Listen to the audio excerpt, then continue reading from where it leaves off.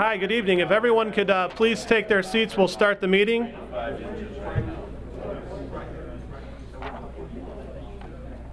I would like to welcome members and guests, and especially our speaker tonight, Ed Bonekemper, and his wife, Susan, to the 714th regular meeting of the Civil War Roundtable of Chicago. Tonight, to start off our meeting as we do always, let's please stand to do the Pledge of Allegiance.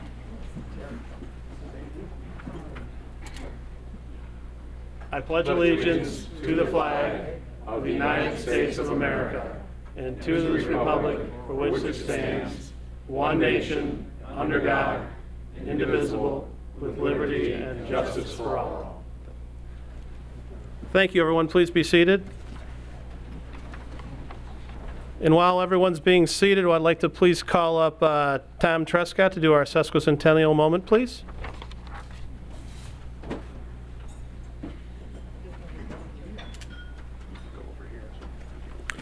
Thank you, Mr. President. This date, 150 years ago, October 12, 1862, was not an especially good one for the Union. After brief skirmishing near the mouth of Monocacy, Jeb Stuart's Confederate cavalry crossed the Potomac back into Virginia, completing the Chambersburg raid, his second ride around George B. McClellan's Army of the Potomac. He had taken the war to civilians, capturing about 1,200 horses and destroying Emory property while traveling 126 miles in a week without losing any of his 1,800 troopers. Meanwhile, Naval Agent Commander Matthew Fontaine Maury, on board the blockade runner Herald, departed Charleston for England with the mission to lobby the British on behalf of the Confederacy, acquire commerce raiders, and do further experimentation with electric torpedoes. And in Washington, information on Perryville and the status of the Army of the Ohio were still sketchy 4 days after the battle. President Lincoln wired General Boyle in Louisville, "We are very anxious to hear from General Buell's army. We have heard nothing since day before yesterday. Have you anything?" Thank you. Okay, thank you very much, Tom. And just a reminder for everyone, we have the raffle going tonight. All that money goes towards battlefield preservation, so if you want to take a look at that. Also, Ed brought several of his books, so if you want to, after our dinner and before the talk or afterwards, he'd be more than happy to sign them and sell them to you. So please take a look at those also later this evening. And let's start dinner.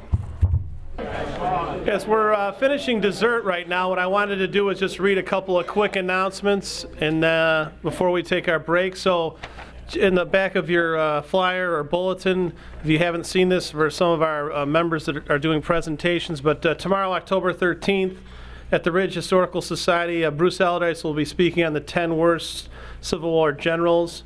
Also tomorrow, up at the Kenosha Civil War Museum, Rob Girardi will be doing a presentation on the art of history, working with Keith Rocco.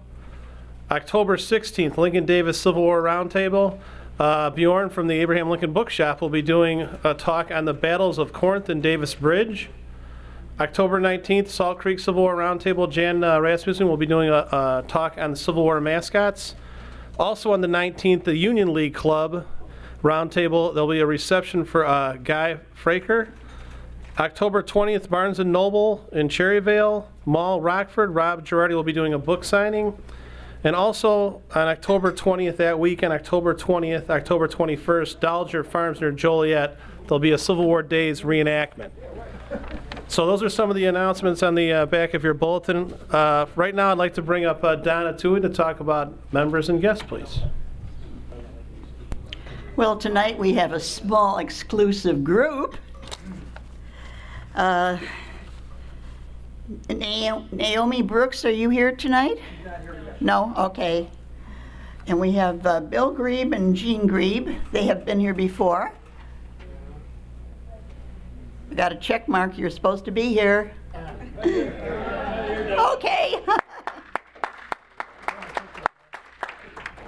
Alan Maniscalco.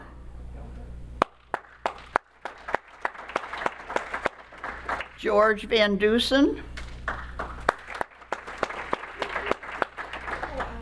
Ina or Ina Werner. Where are you? And we have our two special guests, Ed Bonekemper and Susan, his wife. Where are you? Right here. Welcome to everyone. Thank you. Thank you all for coming. Okay, why don't we take our 10-minute break now? We'll start the rest of the presentation at 7:35, please. And also a reminder on the raffle, thanks Cindy, on the 10-minute break here, we'll start up again in 10 minutes. A reminder, the raffle tickets are for sale in the back, and also if you want to take a look at Ed's books that he's brought also for signing or purchase. Thank you.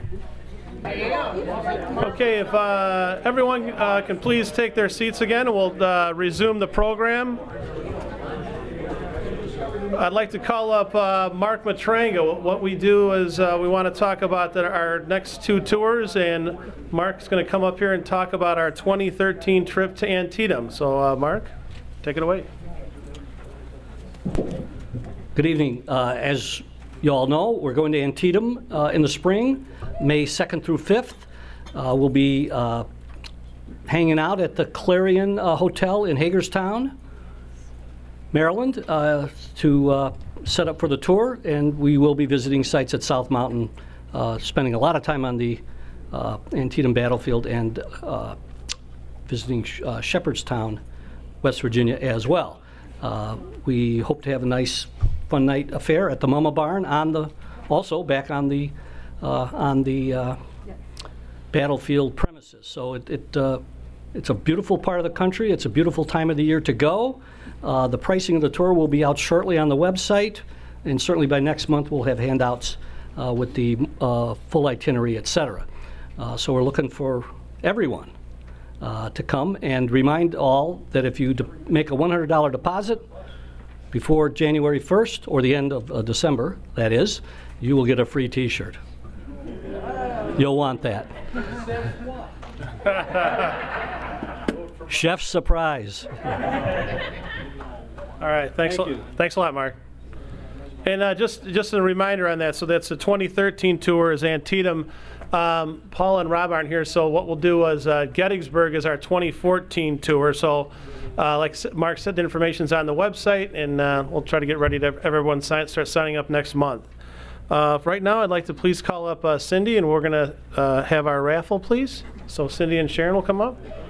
Okay, thanks to everyone that bought tickets. We raised $110 for battlefield preservation. And I'm going to let our speaker pull the first ticket. 902056. Heavy. That's not very nice. No, that's not. Here's my ticket. Let me see. This is. I'll take the strange man. Okay, good. Did you pull the next one? Okay. 902146. Okay?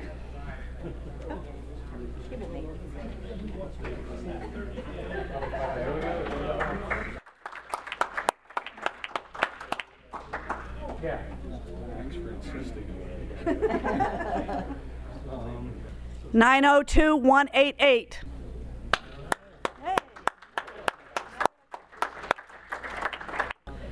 902000. Okay.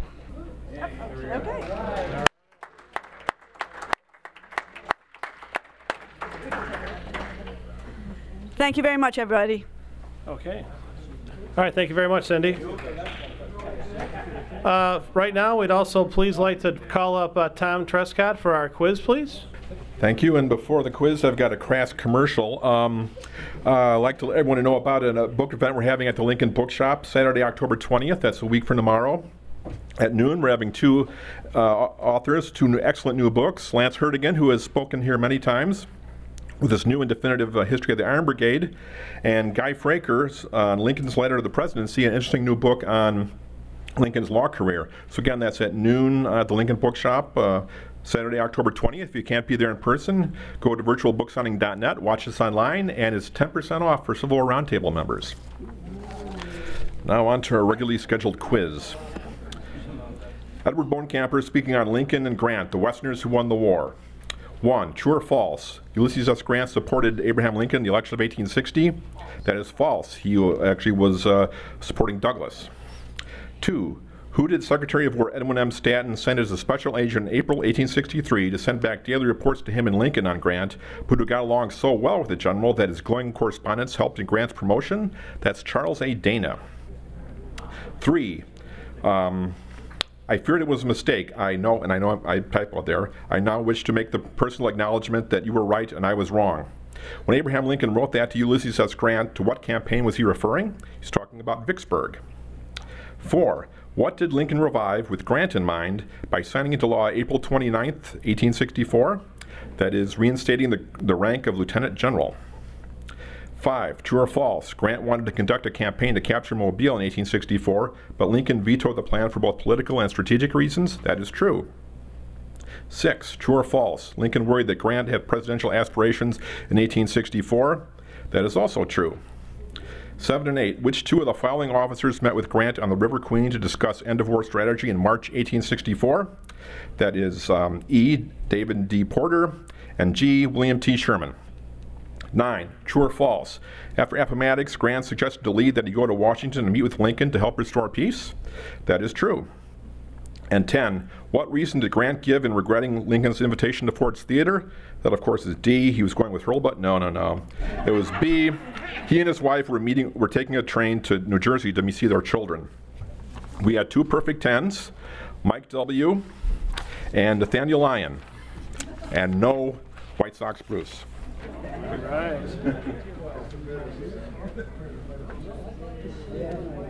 Okay, if I could just remind everyone before we start to talk, everyone please silence your cell phones or please turn them off. So tonight, we welcome to the Civil War Roundtable of Chicago, Ed Bonekemper. Ed earned his master's in history at Old Dominion University and is a graduate from the Yale Law School. Ed has taught courses at Muhlenberg College in U.S. military history, the American Civil War, and World War II. Ed has written numerous articles, and he's also written many books on the Civil War. And the book that we're going to be the focus of the talk tonight is going to be Lincoln and Grant, the Westerners that won the Civil War. Please welcome Ed Bonekemper.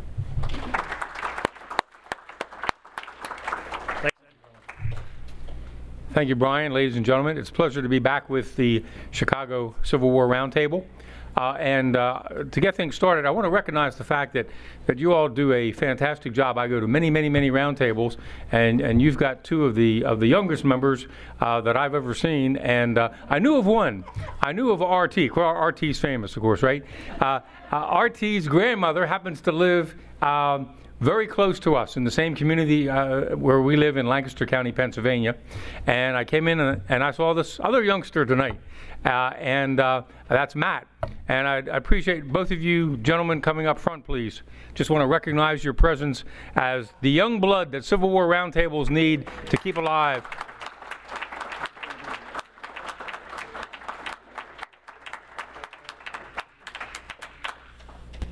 I want to present both of you with posters for you to decorate your walls with. Matt, that's for you. And I know you already have that one, RT, so I brought another one on McClellan for you to finish the decorating of your bedroom.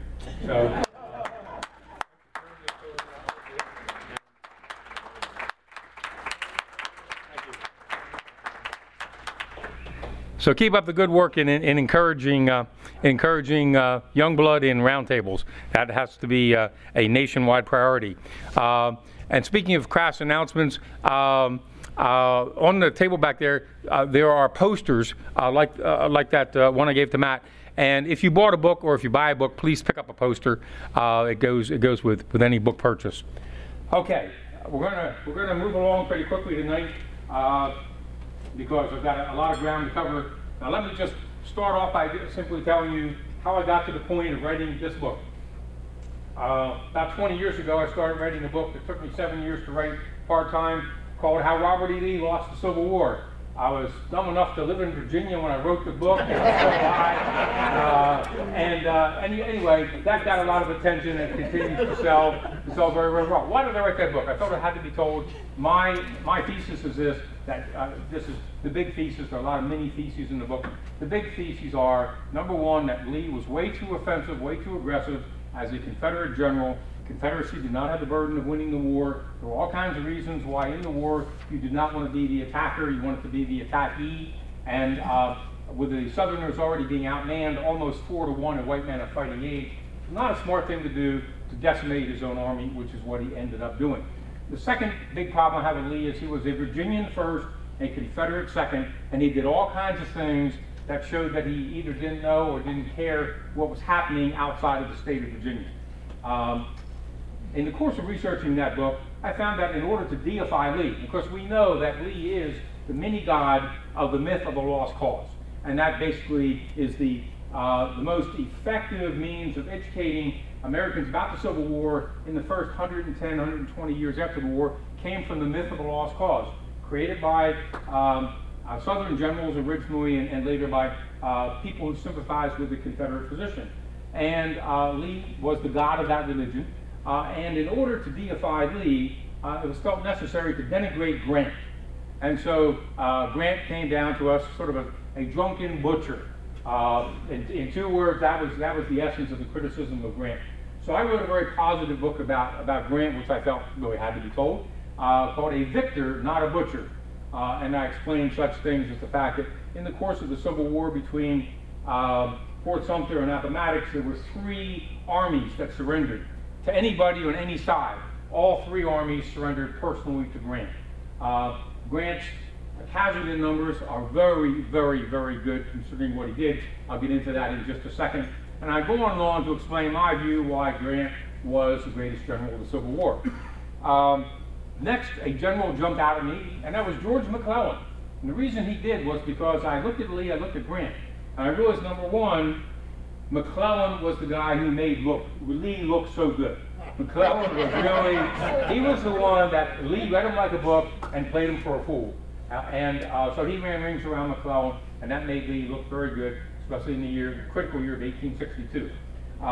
And it's really a pretty tragic story. The guy was a genius, but it boils down to this, that because of McClellan's lack of moral courage to fight with his superior resources against the enemy in an aggressive manner, which the North needed to do to win the war, he didn't do that. He was very reticent, and his failure really caused the war to be a 4-year war instead of a 2-year war.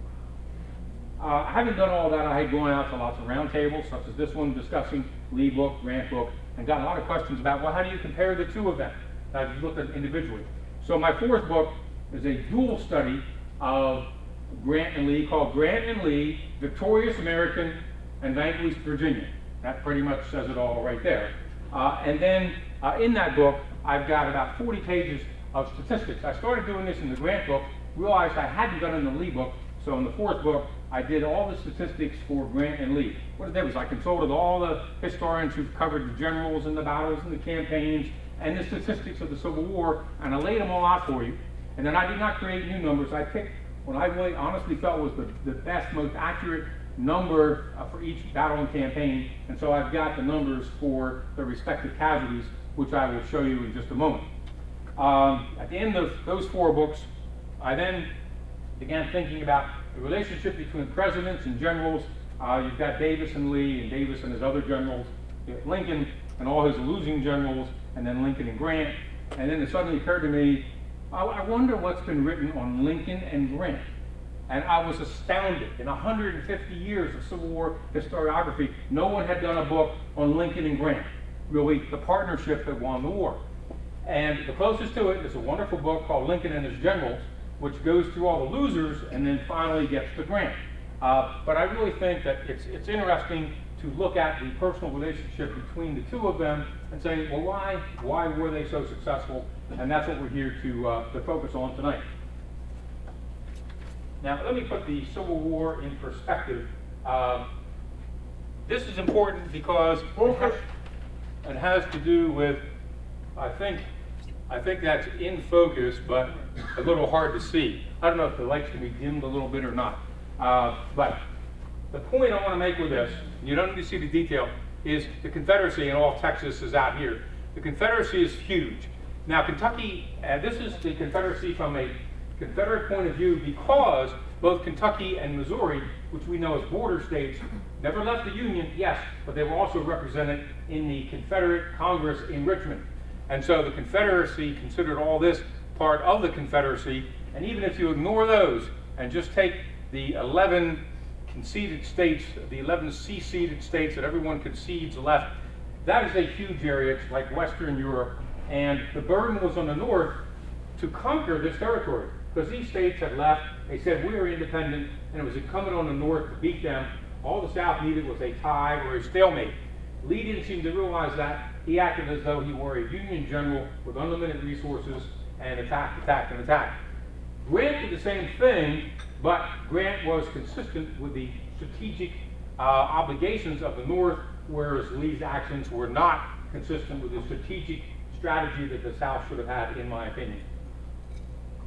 Okay, so we've seen big nation state needs to be conquered, and Grant becomes the leading general in doing that. Now, I'll throw up one more. I'm going to throw up one more slide that I guarantee you won't be able to see the details of this transparency, but I will just point out the highlights. What I've done is I've taken the Western, let's get it up here, the Western theater, the Middle theater, and the Eastern theater. My hypothesis is that you can't just say there's Virginia and Antietam and Gettysburg, that's the East, and everything else is the West. Because in 62 and 63, determinative years in the war, there were Confederate and Union armies facing each other essentially in three places. I'm ignoring Trans-Mississippi. But you had the Virginia theater, you had the Mississippi Valley theater, and then you had everything in between, which essentially is Perryville, Chattanooga, Chickamauga, Atlanta, and ultimately the Carolinas. And I label that as the Middle theater because that's where the armies lined up against each other. And it's very important for analysis because you have to ask yourself, during 62 and 63, where should resources be put, especially by the outmanned Confederates? Where should the resources be placed? And so we have here first the Western theater. See if I can get that a little higher. Okay. In the Western theater, the important thing about the Western theater, and this is all Grant. After the Vicksburg campaign, there is no Western theater. Grant has won the Western theater. He's captured the Mississippi Valley. So 64 and out here 65, there's nothing in the Western theater. Now, in the Middle theater, Grant only gets involved one time, but boy does he get involved. Right here, in the Chattanooga campaign, after the disaster of Chickamauga, Grant gets involved, saves the Union Army, and provides the basis then for Sherman, Atlanta, March to the Sea, etc. Grant saves the Army and really puts the Middle theater back on the board, saves it for the Union. And then Grant finally is brought east, and as you were told in the quiz, and as you know, he was made commander-in-chief, and he went into the field with Meade and the Army of the Potomac, and so Grant is here. Overland campaign, all of its battles, Petersburg campaign, finally the Appomattox campaign. So what we've got Grant all over the country, major roles in all three theaters. He won the West, he won the East, he had a critical success in the Middle theater, and he did all this while Lee was here. Lee was only in the East, and actually he picks up right here, Peninsula Campaign, 7 days was his first active campaign. This is Robert E. Lee right here. Okay, so we see Grant commanding about 6 armies in 3 theaters. He's a winner everywhere. And we compare him to Robert E. Lee, who commanded 1 army in 1 theater, which, by the way, he lost. But you have to think about that and say, how the heck did we ever get this viewpoint that Lee was this fantastic, great general, one of the best in world history, and yet when you start stacking up and see who did what during the war and how this come out, Grant clearly was the victor, and he was a victor everywhere he went. And the issue really becomes then, well, how efficiently did Grant perform? Of course, we have the reputation, Grant the Butcher, he only did it by massively outnumbering the enemy and throwing his troops into suicidal attacks. And the one place that is true is the Overland campaign, and there are some reasons for that. On the other hand, Lee has escaped a lot of criticism for launching equally suicidal attacks at Malvern Hill, at Gettysburg, parts of Chancellorsville, etc. And The problem for Lee was that it all came back to haunt him eventually because he decimated his army in 62 and 63. So overall, war casualty analysis with 40 pages to back it up as to where I got these numbers. Deal with Grant first. Grant, 6 armies, 3 theaters, victories everywhere, does it with 154,000 casualties. Now, as you know, casualty is not a death. A casualty is killed, wounded, missing, or captured. Killed, wounded, missing, or captured, common measure of military effectiveness. Grant, while he suffered 154,000 casualties, he imposed 191,000 on the enemy, so he ends up being plus 37,000. Pretty impressive for what he did. Quite frankly, I would say if he had been a minus 100,000 for the war, that would have still been pretty spectacular, given that the North had the burden of winning the war, had to attack in a war in which 80% of the time, tactically, the defender won, mainly because of the weaponry that now existed. Okay, Lee, let's give him a plus here. Lee is plus 31,000. He took down 31,000 more of the enemy, or captured them, or killed them, etc. But the problem here is the problem right here. Lee, commanding 1 losing army in 1 theater, takes 209,000 casualties. Now, given what he accomplished or did not accomplish, that's pretty phenomenal when you consider it's 55,000 more casualties than Grant took, commanding 6 armies in 3 theaters, all of which he won.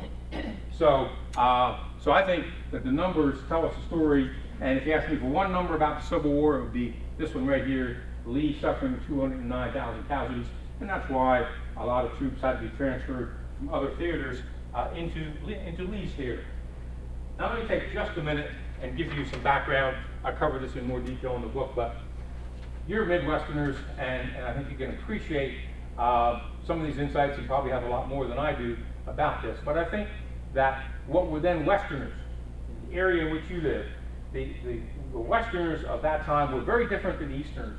Once you crossed the Appalachian Mountains, you were in frontier country, and you were also not locked into the views of the North or the views of the South. And the area of the Midwest, of the West at that time, was settled by people moving in from Virginia and Tennessee and Kentucky on the one hand, and from Pennsylvania, New England, New York on the other. And there was a great mixing. And Illinois in particular, you're familiar with the political battles of the 1850s, the Lincoln-Douglas debates, and the pretty dirty politics that went on at that time, with Illinois being just a classic example of the Chicago and northern area being very pro-Union, pro-North, anti-slavery, the South being an adjunct of the South, and middle Illinois being the battleground. That's where the elections were decided. And the beauty of it was that if you were Lincoln and you're thrown into the hotbed of politics for about 3 decades before the war, you had heard it all. You had heard it all. If you lived in the West, you understood what the southern position was. You understood the northern position, and you heard them debate it, and then you made up your mind. And so it was a place where people were a lot more open to listening to other points of view, and I just think that there was a common sense attitude about them, and both the people we're talking about here worked their way up through that system to ultimately be very successful. Now, Lincoln's success came both before the war and during the war. Grant's only came during the war, with the exception of his skills in the Mexican War. Now, just to touch on this, Grant, as you know, was born in southern Ohio, very close to the Ohio River, and then after West Point, lived a lot of his life, the bulk of a decade really, in Missouri, very near St. Louis, and then 10 months before the war, moved to Galena, Illinois, which of course has claimed him as their own ever since, and justly so. They gave him a nice house afterward. It's a beautiful town to visit. So he became an Illinoisan, but he was a Westerner. He was a Westerner all the way.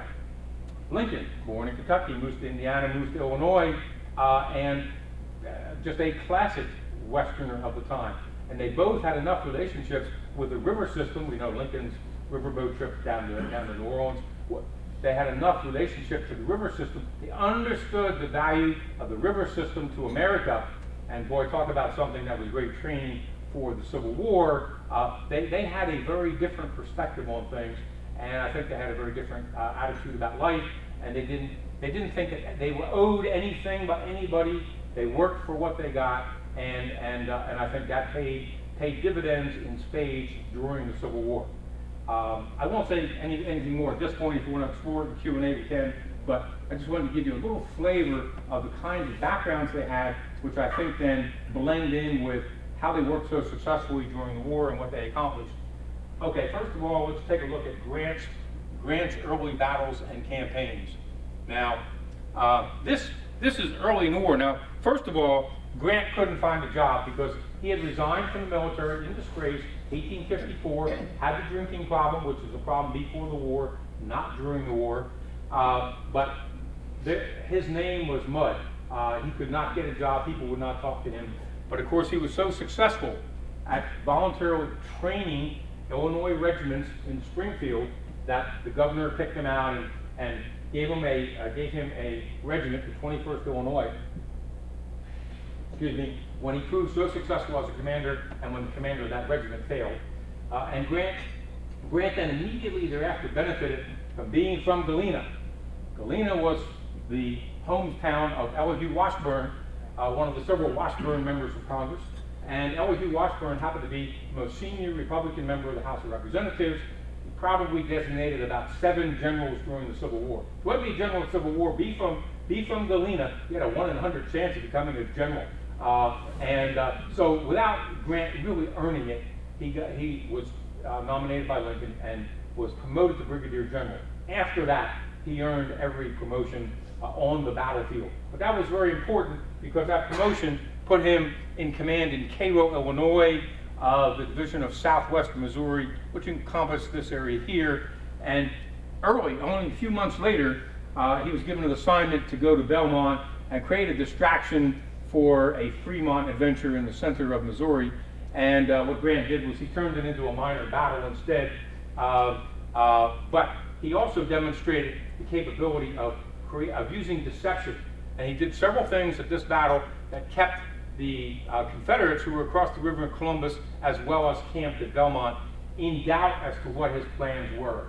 I think there are numerous examples where Grant uses deception, he uses speed, and to keep the enemy off balance. And he did not just win battles because he outnumbered the enemy. Now this one actually I would have to call a draw. He fought his way through Confederate lines, captured the camp. His men then just were looting the camp. He lost control of them.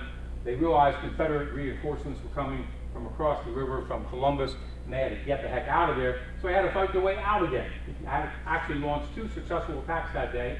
Casualties, 600, 700 on both sides. He escaped. This brought him to the attention of Lincoln.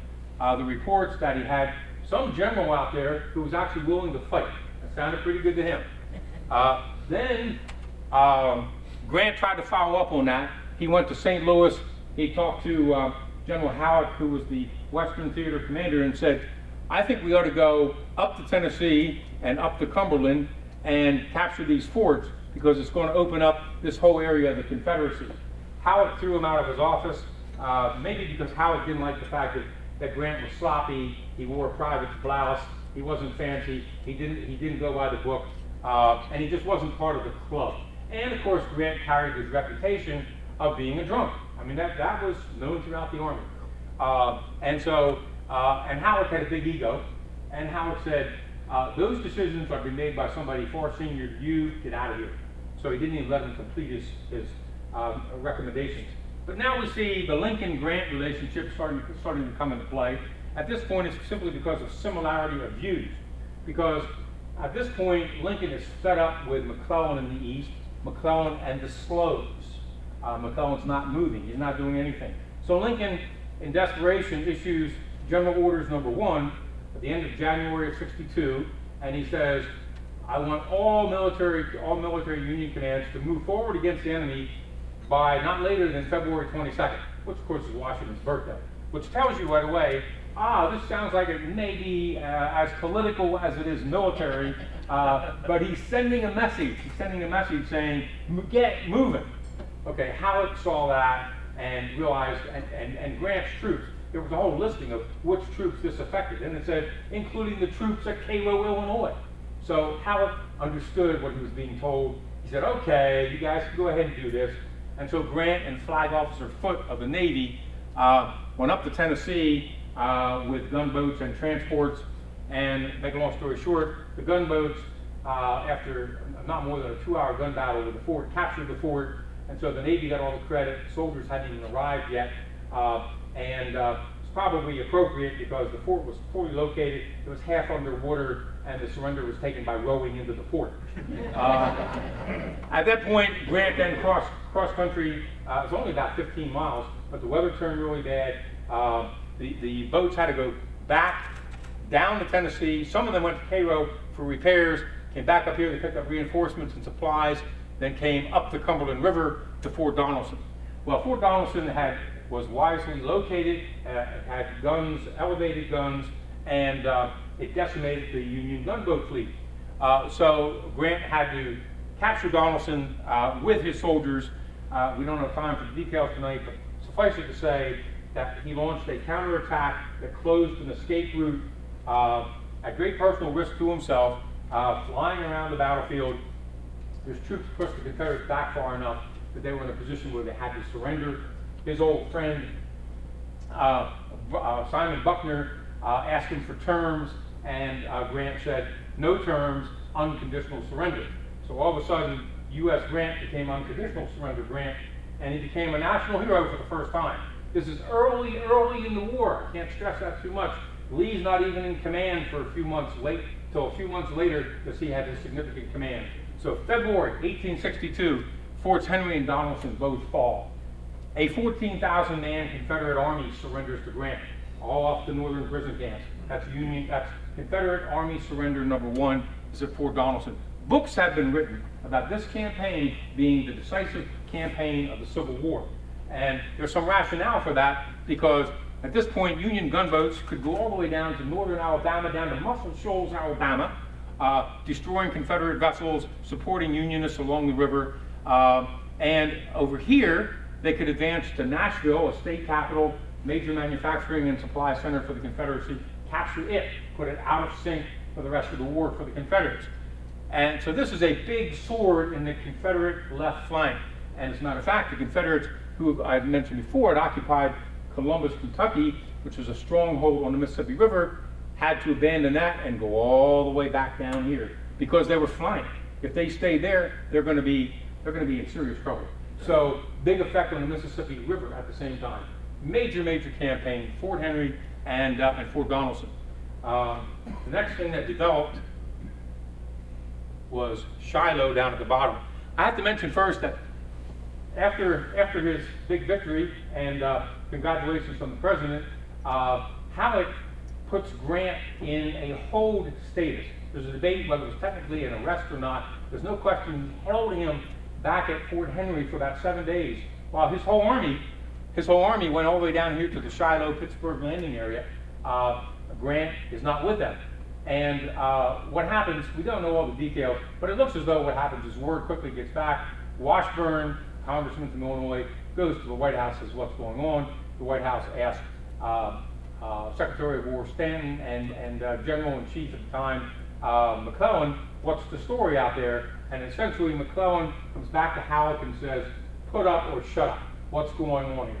And Halleck has nothing. Halleck, by the way, has written to Washington, and among other things, he says, we hear stories that Grant has resumed his old habits. You know what that means. And that was what was always used against Grant by anybody who wanted to oppose him during the war, whether it was reporters who were cut off, rival generals, etc. Anyway, Halleck had nothing to put up, so he shut up and he just wrote to Grant and said, you know, Washington's been asking some questions about you, which was kind of the flip-flop of what actually happened, and said, but I've covered for you, and so you can go on now and join your army.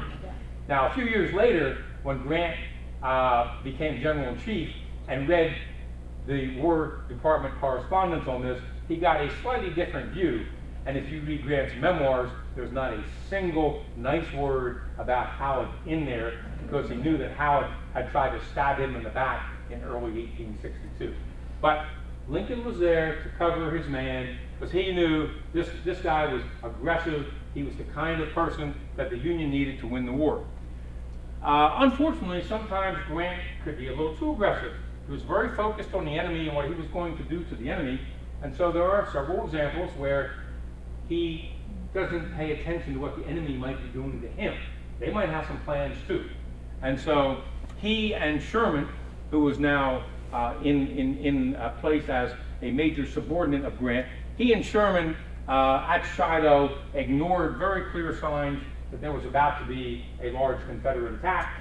And on April the 6th, a Sunday morning, April the 6th of 1862, there was a large attack by the Confederates at Shiloh. Let's see what I've got there. That's probably good enough. Grant's army, the Tennessee River is back here. Grant's army starts the day here. After a couple hours, they're pushed back to here. By the end of the day, they're back here, having almost been pushed into the river. And by the way, another battle in which Grant is outnumbered. At the end of the day, the subordinates recommend that he retreats back across the Tennessee River to get the river between the enemy and himself. Now, Grant said, no, we'll attack it first light. Typical of Grant. We will attack first thing in the morning. Now, he had three things going for him. Number one was reinforcements under General Buell, which is why Grant was waiting. He was waiting here for these reinforcements to arrive because the two of them wanted to go down this road to Corinth, Mississippi, which was at the bottom of my last map, which is a railroad crossroads of the Southwest Confederacy. He wanted to go down there and attack them. Anyway, Buell did begin arriving late that day and started to send reinforcements across the river. Number two, because of another mistake Grant made, Lew Wallace and his division were not with Grant's army all day, and so they arrived about 6 o'clock at night as the fighting ended, which is bad for day one, but great for day two, because you have 1/6 of the army, which is fresh and ready to go, in addition to the reinforcements that were arriving, and he had the element of surprise. As you remember, Albert Sidney Johnston was the Confederate commander. He was killed that afternoon in a quirky circumstance, and he was replaced by Beauregard, Pierre Gustave Toutant Beauregard. Had to get that in there. PGT Beauregard took command, and that evening sent a message to Richmond saying, "We have won a great victory on this battlefield near Corinth." That was the last message he sent about the fighting there, because he didn't want to report what happened the next day. And the next day, the Union basically just rolled right back through the Confederates and pushed them back down toward Corinth, which led to the Corinth campaign. I put that in quotes, which was commanded by Howard. Howard now came down to take charge. He had three armies. He had Grant's army, he had Pope's army, and he had General Buell's army. Three armies he commanded, had 120,000 troops, just about the largest number of Union troops or anybody's troops at one place at one time in the entire war. And with those troops, he took 30 days to move 20 miles. 30 days to move 20 miles to threaten Corinth. And then at Corinth, one night, the train whistles blew and bands played as though the Confederates were reinforcing Corinth. They were actually abandoning Corinth. And so a 50,000-man army escaped. So Howard claims victory. Oh, we captured this great railroad crossroads of Corinth, which was our goal, right? That was our goal, right? And just ignores the fact that 50,000 troops have escaped, and those troops become the basis for Bragg's invasion of eastern Tennessee and Kentucky in the fall of 1862. And that was something that Lincoln and Grant understood. Your goal was not just points and places, your goal was destroy Confederate armies. As long as those armies are out there, you got a problem, so go after the armies. Howard didn't learn that lesson, and that whole campaign was a disaster for Grant personally, because when Howard came down, he relieved Grant of command of the Army of Tennessee, which had been Grant's army up to this time, and moved Grant into a meaningless number 2 position as the multi-army commander, and didn't consult with him, didn't use him at all. So Grant was a nothing. And Grant was relieved at that time by George Thomas. But George Thomas, great Union general, undefeated Union general, underplayed, underappreciated, but the problem was this created bad blood because Grant could not forgive Thomas for having been given command of his army of Grant's army, even though it wasn't Thomas's fault. And so they're like oil and water the rest of the war, and that really comes out at the end of the war. After this, there's a lot of confusion in the West. You have the invasion of Kentucky, you have Perryville, etc. A lot of things go on. Grant's not a major player. He's covering the front, defending the territory he's already captured in the Southwestern Confederacy. But the big problem for the Union now is Vicksburg. Vicksburg is the stronghold on the Mississippi River. It's the last major stronghold, the only other stronghold being Port Hudson south of there, and it's a given. Vicksburg falls, Port Hudson will surrender. So the focus is on capturing Vicksburg, which Grant ultimately does. Now, this is the plan that eventually worked. But before this, Grant spent many, many months trying to build canals, trying to get through the bayous with gunboats, doing 6 different major projects, which Ed Bars describes in great detail in his 3-volume set on Vicksburg. After all that, let me say, during the course of doing all that, Grant came under increasing attack to the press from his own soldiers, including Washburn's brother, a general in Grant's army, writing to Washington. A lot of criticism of Grant as not having the slightest idea what he was doing, being a total failure, and he should be relieved. He should be relieved.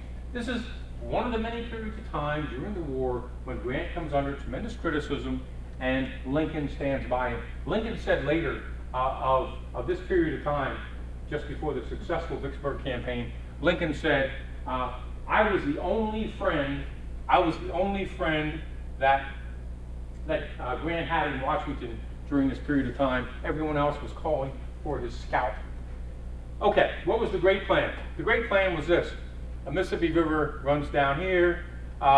Grant's idea was to send his army down the west bank of the Mississippi River, cross somewhere down here, get below Vicksburg, and come up, because this area was the relatively vulnerable area to attack Vicksburg. Up here, you're like 200 miles of bayous and swamps. You just couldn't get through.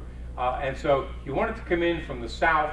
You couldn't get it from the water because Vicksburg had something like 200 guns, dominated the Mississippi River, and that was the problem. That's why Vicksburg had to be captured. But this was not the totality of Grant's plan. What he did was, and this is sort of, I harper back to Belmont early in the war. Think about subterfuge. Think about diversion.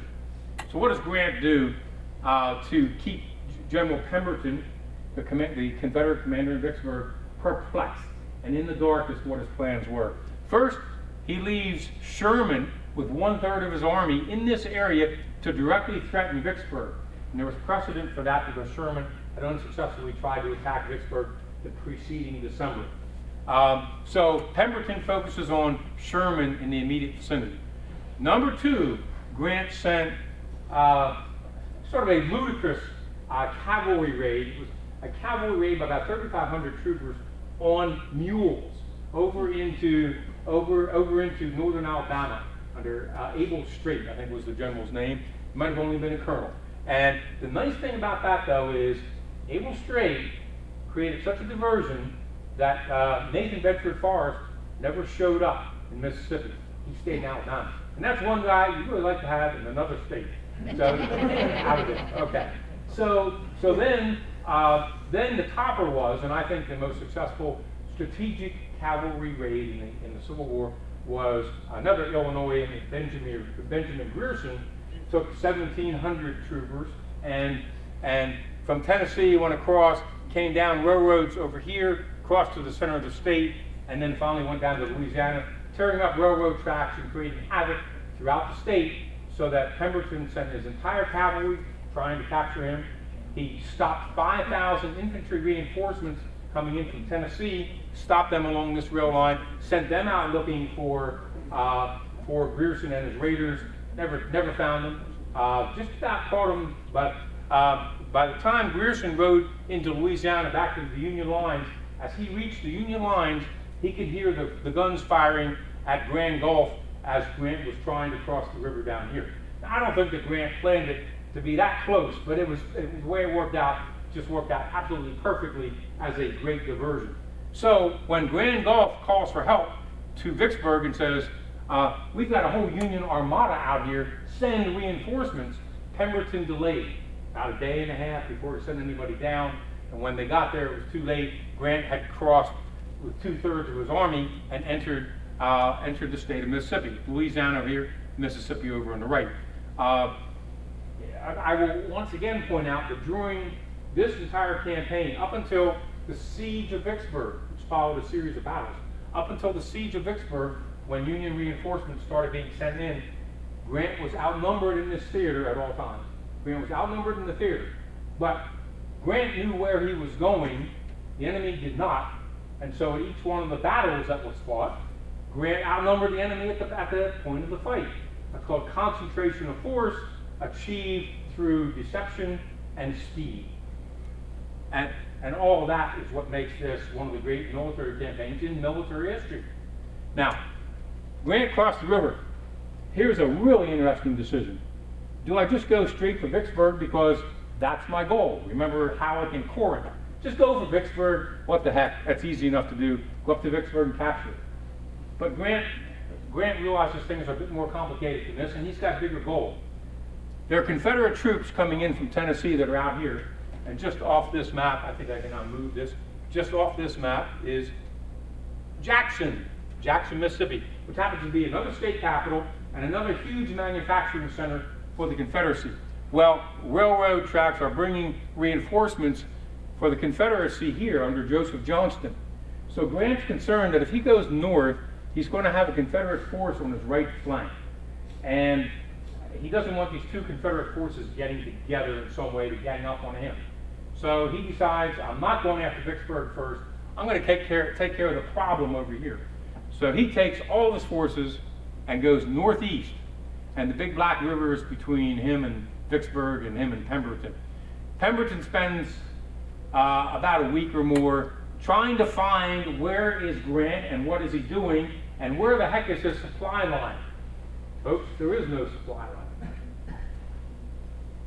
Grant decided he's going to live off the countryside and do what he has to do.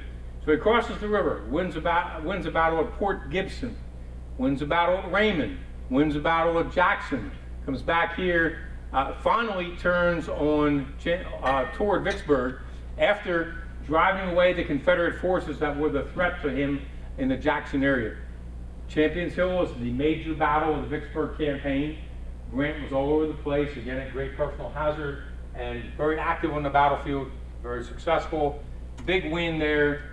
Big Black River Bridge became a 20-minute rout, and the Confederates were suddenly all back in Vicksburg, except there was one corps that escaped and drifted out here and finally merged with Jackson. About 7,000 troopers escaped, 7,000 soldiers escaped.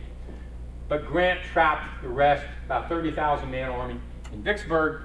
And then Grant did what Grant usually does, and that was attack. And he attacked right away the first day he got there and took about 1,500 casualties. And that could be understood. They were on a roll. They didn't know how tough Vicksburg was. And the troops wanted to fight. They wanted to bring this campaign to an end. The mistake he made was 3 days later he attacked again. And partly because of another Illinoisan, John McClernand, who had his own agenda. There were about 3,500 casualties that time, and Grant has been justly criticized for attacking that day and continuing the attack, although McClernand certainly did him no good. That was the end of McClernand, because McClernand then issued a congratulatory order to his troops, which he had published in newspapers about how his corps had performed so well, and these other guys hadn't. And the technical mistake he made was he hadn't sent it to Grant first. Of course he hadn't, because they wouldn't have gotten by Grant. And so Grant fired him for publishing something without the commanding officer's permission, and McClernand was gone. What did McClernand do? Now, McClernand had gotten into a position of great responsibility and was a real threat to Grant's command of this whole campaign, because he had gone to the White House, he'd gotten Lincoln's approbation to raise troops, etc. But Halleck, believe it or not, and Grant outfoxed McClernand, and McClernand showed up, and he was subordinate to Grant because that's what the fine print of his orders said. and so he was not happy. So he finally got fired. He should have been fired probably many months before this. He was insubordinate for months.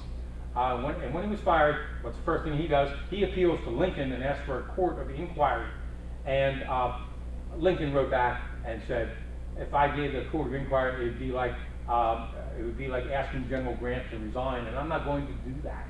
So this is another example of Lincoln giving great support to Grant in the course of a big dispute. Long story short, July the 4th, 1863, Vicksburg surrenders. They did not celebrate the 4th of July in Vicksburg until 1927. And 30,000 man army was surrendered. So the Mississippi Valley is now in Union hands. Another army number 2, surrenders to Grant, and Grant now is a national hero for the second time. No question about it. Henry and Donaldson number 1, Vicksburg number 2. Grant is a real national hero. Now, you may have heard about the ones I've mentioned so far. The one you're probably least familiar with, but really should be, is Chattanooga. It was the one I learned about last, I must say. And Chattanooga is the one I pointed to in the Middle Theater, the one time Grant got involved in the Middle Theater between the West and Virginia. And let's see if I can do a little better on that. I think that's a little better. Okay. What happened is, in September of 1863, down in Chattanooga, just south of the Georgia border, south of the Tennessee border, Chickamauga is in Tennessee. Chickamauga is in Georgia. Chickamauga's in Georgia. Well, there was such a rout in that battle. It was a 2-day battle, about 34,000 casualties in the 2-day battle. Confederates were on the attack the whole time, and Rosecrans, General William Rosecrans, almost lost his Army of the Cumberland. And his Army of the Cumberland fled back to Chattanooga for safety. And the only reason his army wasn't destroyed is because George Thomas, whom I mentioned before, was the Rock of Chickamauga. He held Snodgrass Hill, Horseshoe Ridge for all afternoon and into the evening to protect the retreat of the army.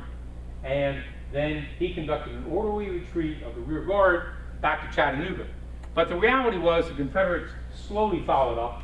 Bragg caught a lot of flack for not really destroying that army at that time. Bragg slowly followed up and occupied the high ground around Chattanooga. Tennessee River floating through here. Chattanooga's in the valley. High ground is Lookout Mountain on the left, Missionary Ridge here, which wasn't all that high, but militarily significant, and then Tunnel Hill, real rugged hills up here. The Union appreciated the value of Chattanooga. The Confederacy, and especially Lee, did not. Lee turned down, he refused to send more reinforcements down into that area. He at about the same time refused to take command in that area. And the Union recognized that Chattanooga was a two-way street. Number one, it had already been shown by Bragg in the fall of '62 to be a gateway for invading Tennessee, Kentucky, and maybe the West, the Union West. On the other hand, the door swung both ways, and this could be the gateway for the Union to enter Georgia and divide the remaining parts of the Confederacy in half. And so the Union threw everything they had into this conflict at Chattanooga, and the Confederacy, not only did Lee refuse to send more reinforcements down there, Lee had the brilliant idea to take Longstreet, who was part of the 50,000 Confederate troops here, and recommend to Davis that Longstreet be sent up to northeastern Tennessee to try to recapture Knoxville, which became a reality in a disastrous campaign. It was a reality in the sense that Longstreet, in fact, was sent away. So here are the Confederates with about 50,000 troops, semi-surrounding the Union forces here in Chattanooga. These guys were in very bad shape. They had one muddy 60-mile-long supply route, and they were basically eating their animals down to about 1/3 rations. They were literally starving. So Lincoln picked Grant as the man to come in and save the day, but he and Stanton and Halleck knew that Grant was good, but he wasn't that good. He needed help. And so they ordered Sherman to come across the Mississippi River all the way across the state, and Sherman became the left flank of Grant's position. Hooker, here was the biggie. Unlike the Confederacy not sending more reinforcements, the Union sent 20,000 troops under Joe Hooker by train all the way around through about 8 states to get here and form the right flank of Grant's campaign. And then Grant replaced Rosecrans with Thomas as commander of the army that was originally trapped here in Chattanooga. So you had the 3 of them. Now, you won't find any of this in Sherman or Grant's memoirs because they tell a fairy tale. The fairy tale is that Sherman won this battle because that's the way Grant wanted it to play out. He wanted his buddy Sherman to get credit for it. So Sherman had the primary job of attacking on the left flank, and he was supposed to come down and be assisted by these other 2. And if that didn't work, Hooker was supposed to roll up the other flank. Turned out Sherman got stymied by Patrick Cleburne. Hooker was slow, and Thomas's men, without specific order from Thomas's men won the Battle of Missionary Ridge. They attacked the rifle pits in the center, which was to be a diversion to shuffle some troops away from opposing Sherman to get them into the middle. And when they got the rifle pits, they were in no man's land, so they had a choice: retreat, can't think about that, stay in the rifle pits and be killed, or what the heck, go up the hill and get the enemy. So they went up Missionary Ridge,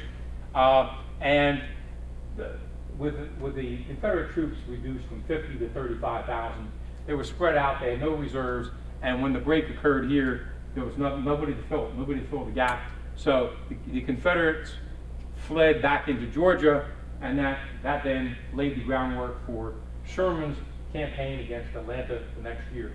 I'm going to cut pretty short here and just simply say that at this point, Grant, having won this major victory at Chattanooga that many people had not heard about, became a national hero for the 3rd time. Undoubted national hero, 3rd time. And so there's tremendous political pressure in Washington to bring him east as General-in-Chief of all the armies. And Lincoln, as your quiz told you, Lincoln was concerned about Grant as an opponent for the presidency. Lincoln was a politician, and he was probably the greatest politician we've ever had. And he was aware of what was going on. The Democrats wanted them, the Republicans wanted them. It was like Eisenhower after World War II. Everybody wanted them to run. And because they figured this guy is a sure winner. Go with the winner. So Grant was no fool, and he knew that Lincoln was concerned about that possibility. So he wrote a letter to a friend in Illinois. A friend in Illinois goes to the White House, sees Lincoln. Lincoln says, so what are Grant's presidential plans or aspirations? And funny you should ask in the letter. Here's a letter that Sam wrote to me. And Sam Grant, had written in the letter, if Lincoln is interested in running for re-election, I have no interest in being president. And Lincoln says, that's my kind of general, let's get him promoted. So that was that, and Grant becomes a lieutenant general in March of '64. He comes east. He decides he doesn't want to be in Washington, probably a wise move. He decides to keep Halleck on. Halleck had been the chief of staff for the general-in-chief for 9 to 2 years at this point, and so Grant recognized he could use Halleck as a communicator, as a translator, communicator, basically a messenger boy between the military and the civilians. So Grant could leave him in charge of all the administrative gobbledygook in Washington and go into the field. Now here's why I think Grant made a mistake. A lot of people argue about whether Grant should have replaced Meade with somebody else, who that person should have been.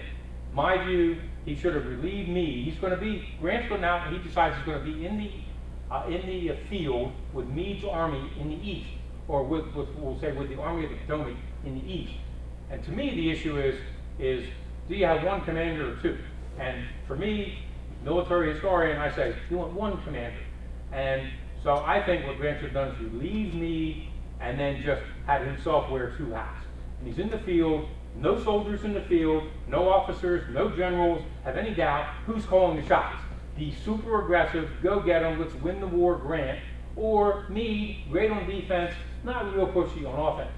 And this led to problems, Cold Harbor, the Battle of the Crater, etc. The fact that there were 2 commanders out there, I think really created some problems. Be that as it may, Grant goes into the field, and so during the during the Overland campaign, then Grant is out there. Let's see if I have the Overland campaign. Grant is out there in the field with Meade's army, and most everybody knows it is Grant's army, especially since the press hated Meade, and they never even put his name in the paper. So everything was Grant's army, Grant's this, Grant's that. And of course, as the campaign became something of a bloodbath, Grant took the flak for it. This is where we really picked up the title of butcher. Keep in mind, this is 1864, presidential election year. Presidential election years are interesting, right? If you're in a war at the time of the election, you want to appear to be a winner or have very good prospects for winning. So the North, which had been stymied in the East for several years, needed to produce a show. Results had to be produced. That's why Grant was brought east. And so he was kind of forced into being a lot more aggressive than he normally was, than all the stuff we've seen before. And so we had the wilderness, Spotsylvania Courthouse, North Anna River, and Cold Harbor, the disaster at Cold Harbor, which Grant admits he never should have allowed that attack to proceed, and on and on. And so Grant is keeping Lee very busy in this theater while Sherman is winning in his theater and eventually captures Atlanta. And that was the most important event of 1864, Sherman's capture of Atlanta, because it tended to pretty much ensure the re-election of Abraham Lincoln. Now, I just want to comment on a couple things here. As this campaign proceeds, Grant keeps reassuring Lincoln that he will stay on this line if it takes all summer. Lincoln picks up that line, uses it in a political speech, and he says, "We will stay on this line if it takes 3 years." And after the Battle of the Wilderness, this is the first time in the East that there had been what could be labeled a defeat. Grant took 18,000 casualties to Lee's about 12,000. It was a real bloodbath, and Grant decided to move on. Well, his army didn't know what Grant was going to do. This is the first time they had been under Grant. So they didn't know what he was going to do. They knew that all the prior Eastern generals, you have a bloody battle like this, they're heading north. They're heading north to regroup and come back some later day. Grant starts his army the next day marching down in the Chancellorsville area, and they come to a fork in the road. They're going left, they're heading over toward Fredericksburg, and they're going to be in a retreat mode. If they go this way, if they go to the right, they're going to be heading toward Richmond. And the army sees that their army is they're ordered to take the right flank. The men go wild, they cheer, they throw the hats in the air because it sinks in. This is no longer McClellan's army. This is an army of a guy who understands we have to go for the jugular, we have to go win the war. Okay, so that was one of the many turning points of that particular battle. Now I'll just spend 1 minute on what I spend a 50-page chapter, it's a standalone chapter at the end of my Lincoln and Grant book, on why the partnership was so successful. And we really don't have time to discuss these other than to mention them. I'll just give you, these are my thoughts on why these two guys work together so well. Okay, personal traits. I think they both had similar personal traits which made them individually effective, and since they both shared these traits, made them really effective as a team. They were both humble, they were both very decisive, clarity of communications. Grant's orders were prime examples of how you write military orders. Moral courage, they both had the guts to do that which had to be done to win the war, and they stuck with it. Dogged tenacity, perseverance, those words keep coming up in contemporaneous and historical discussions of both men. Well, they built on these personal traits, and they developed interpersonal relations which were exceptional. First of all, from a distance, they saw each other's performances and developed a mutual respect. Now, I'll say that Grant was more respect for the office of the president and what he saw coming out of Washington, and he made it his job to do whatever the president wanted in the way of policy. And as far as Lincoln's respect for Grant, I think that was earned on the battlefield. Lincoln keeps seeing the reports from all over the country, and from the very beginning all the way through Chattanooga, he sees what Grant is accomplishing. And so mutual loyalty develops out of this mutual respect. Mutual loyalty is when you get to the point of each one's covering the other's back. I've mentioned several times where Lincoln covered Grant's back and kept him from being fired. As Grant got more senior, especially he's the General-in-Chief, he does nothing to indicate that he wants to run for president. In fact, the two of them in '64 kept exchanging comments with the press, each one saying the other one would make a great president. They really covered each other's backs. Mutual loyalty developed out of mutual respect. And then I give examples of how their working relationship worked in practice. This really came as a bit of a surprise to me because when I started to research on this book, I thought that I would find that Lincoln did the political, Grant did the military, they each stayed and did their own thing, and that was it. Very short, sweet, simple. No, I really came to the conclusion that, and maybe this is not surprising, is that Lincoln was the senior partner by short. Lincoln called the shots. He was the senior man, and Grant was very, very loyal to him. And we'll see where this sort of comes out a bit. National policies, of course, there's no doubt Lincoln's going to set national policies. When do you have emancipation? Do you use black troops, etc.? And Grant salutes and says, yes, that's fine. Military strategy, maybe not too surprisingly, that clearly is Lincoln. Lincoln, again, your quiz had Grant's recommending Mobile campaign. Well, actually, he recommended Mobile campaigns at least twice, and for his own reasons, international reasons in some sense, because the French were intervening in Mexico, and Lincoln wanted to send a message to them. Lincoln was also overly concerned about eastern Tennessee and didn't want to risk sending troops out of there down to Mobile. So he overruled, and those are just some examples, he overruled several very explicit campaign proposals by Grant. Military strategy, Lincoln called the shots. Let there be no doubt about it. Now, James McPherson, probably our greatest living American Civil War historian, says that, well, once you get to military operations, that's clearly, the line has now been crossed, and that's just Grant. Well, I disagree to some extent. In this area, for example, Lincoln was the great tester of weapons. He was the one who went out and test-fired repeater rifles and said, let's get some of those, which helped to win the war. Lincoln is the guy who pushed for the early construction of the Monitor, which was completed just in time to take on the Merrimack. Lincoln, when he went down to Hampton Roads to visit McClellan, who snubbed him, decided, let's go capture Norfolk, and led the assault on Norfolk, picking landing spots, which led the Confederates to have to destroy what was left of the Merrimack, or the CSS Virginia. And in the last year of the war, believe me, again and again and again, Lincoln sent these suggestions. And he would say, this is just advice. Yeah, right. And it primarily had to do with the threats to Washington from Confederate troops in the Shenandoah Valley. Always a favorite topic of Lincoln's and a big concern of his. And Grant took the hint, maybe a little slowly a couple times, but he took the hint and he did what had to be done. Lincoln got involved in military operations, not just strategy.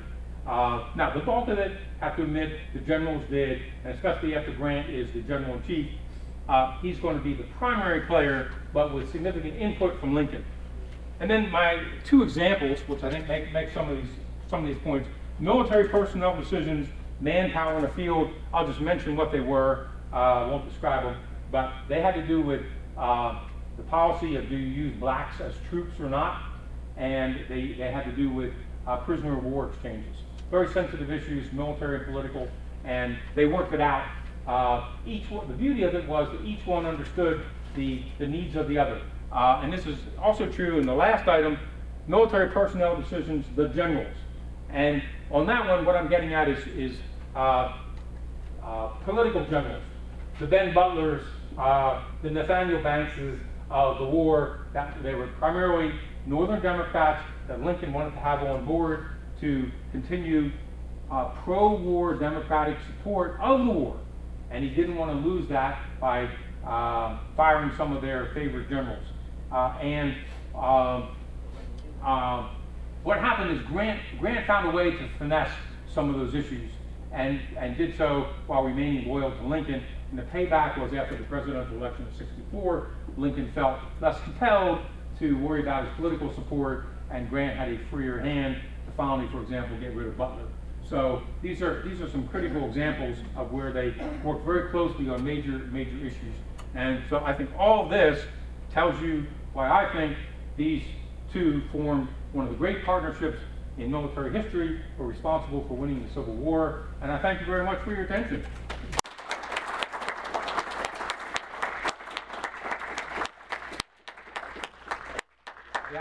I've gone on and on. I'll be happy to entertain a few questions.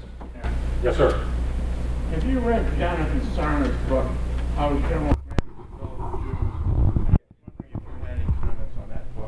Yes, I do. I think he makes a good case that over time, this is, for those of the question is about Grant's expulsion orders, expelling all Jews from his Western Theater command area in December of 1862, I think it was. And once Lincoln got wind of this from Jewish political leaders, the word went quickly back through Halleck to Grant as softly as possible, saying, we understand what you were trying to do, but you overkilled. You've got Jewish soldiers even. What are you doing? So the order was revoked by Lincoln, and it's a real blot on Grant's record. It was a basis for contemporaneous and later accusations of being anti-Semite, and I think that the book makes a really good case for, over time, Grant understood the mistake he had made and tried to make up for it, and ended up being very sympathetic and helpful to Jewish leaders and Jewish people in the country, especially during his presidency. I think it's a very good book, very insightful, and it is something that should not be covered up. Grant blew it. And my suspicion is he did it because of his father. Grant's father was a wheeler dealer trying to take advantage of the fact that his son is this great general, and so he was in league with a lot of cotton traders. And the big deal was you got to where the Confederate and Union lines were, and you got coffee or medical supplies or whatever, and you basically traded with the enemy to get cotton and made a fortune on cotton. And Grant was fed up with all this trading going on in his theater, so he lost his temper, just signed this order without really considering exactly what he was saying. Instead of attacking the traders as a class, he attacked the Jewish people, is what he ended up doing. A bad mistake on his part, but I think the book makes the case that he was not an anti-Semite. Yes, sir. Does Grant deal with this in his memoirs? I don't believe he does, to tell you the truth. I don't believe he does. No. Was there a question over here? Yeah. Yeah. It seems when I look at this list that I see that Lincoln, although it's stated, was a visionary. He saw the big picture. He saw the anaconda. He saw, let's go. And he chose Grant because Grant, wasn't he also a visionary? And then Grant chose Sherman, who was also a visionary. He saw the big picture. He had some trouble in details, but he saw the big picture. Right. I think that's a very good point. And I do think there was a difference. I think that Lincoln was more visionary than Grant, but you took the best one you could on the next level. But I agree. They were both visionaries. Lincoln was a national visionary. Grant was a national military visionary, with the stress of military, because Lincoln had to take into account political and diplomatic and military all at the same time, whereas all Grant had to be concerned with was the military. But the reason the relationship worked, in my opinion, is Grant understood that Lincoln had all these other concerns, and so when he told him, no, you can't do this campaign, or you can't do something else the way you want to do it, Grant said, okay, I understand, I'll find another way to do it. Yes? Knowing that Grant had reason to distrust McClellan, nonetheless, McClellan appeared to have fought well at Donelson, Shiloh as well. Mm-hmm. The inexperienced troops were up front. And he also led the campaign into Mississippi. How do we account for what appears to be Grant's reliance on McClellan to do that? Yeah, I think McClellan, and McClellan had also captured, he went up the Arkansas River and captured Helena, was it? So he had done some fine things militarily. McClellan's problem was he was a schemer. He was unethical. For example, beginning of this long Vicksburg campaign, there were orders issued. Do not take wives, do not take personal goods. McClernand practically loaded the barge with his wife and servants and personal goods. There was an order to no firing of guns, because we didn't want to waste ammunition or call attention to ourselves. And McClernand had some celebrations in which they fired guns. After Port was the first battle after they crossed the river. Port Gibson. After Port Gibson, the fighting had barely stopped before McClernand and the governor of Illinois were standing up giving political speeches to the troops, which Grant quickly called on it. So really, McClernand was not bad militarily, but he left much to be desired, I think, on the ethical, moral side. Yes, sir. Was Grant's motivation in prosecuting the war primarily as a professional soldier, countries at war, you follow orders and do what's necessary, or in addition, did he have personal hostility to the idea of secession or the institution of slavery? I would say it was being pro-union. I think it's a classical example of being caught up in the fact that the Confederate, and this is where Lincoln was a genius, I think. He forced the Confederates into a situation where they chose to fire in Fort Sumter. You cannot underplay that in the entire history of the war, because that created unionism. It's somebody is attacking our country, and so it's really defending the Union. I think that was his primary motive. Slavery, he did not have a personal stake in it. At one point, he fell into owning a slave, I think through his wife's family, and basically freed him. He could have sold him for $1,000. He freed him. So he had no strong. He was not a secessionist. I'm sorry. He was not an abolitionist. But he didn't have a great deal of sympathy for slavery. But he was not on an anti-slavery campaign. The anti-slavery, anti-secession, the pro-black soldier, that was all part of the military. So it was defending the Union, and then that meant then defeating the Confederacy and then doing whatever you had to do militarily or in line with the national policies to get that accomplished. Yes, sir. When you put the chart up on the board earlier about the elite casualty total of Yes. 9,000, did that include the Army? You remember that mathematics? Yes, it does. Yes, it does. It includes that. And that was Army number 3. One last question. Any more questions? Okay, well, thank you again I'd like for your to thank Ed. kind hospitality. Thank you. Thanks a lot, Ed. Okay. We'd also like to thank Ed for his outstanding presentation. In Ed's name, our roundtable will contribute $100 through the Civil War Trust to the battlefield of Antietam. And that segues into next month's speaker, which will be Tom Clemens, talking about the Antietam campaign. So everyone have a great weekend, and we'll see you next month.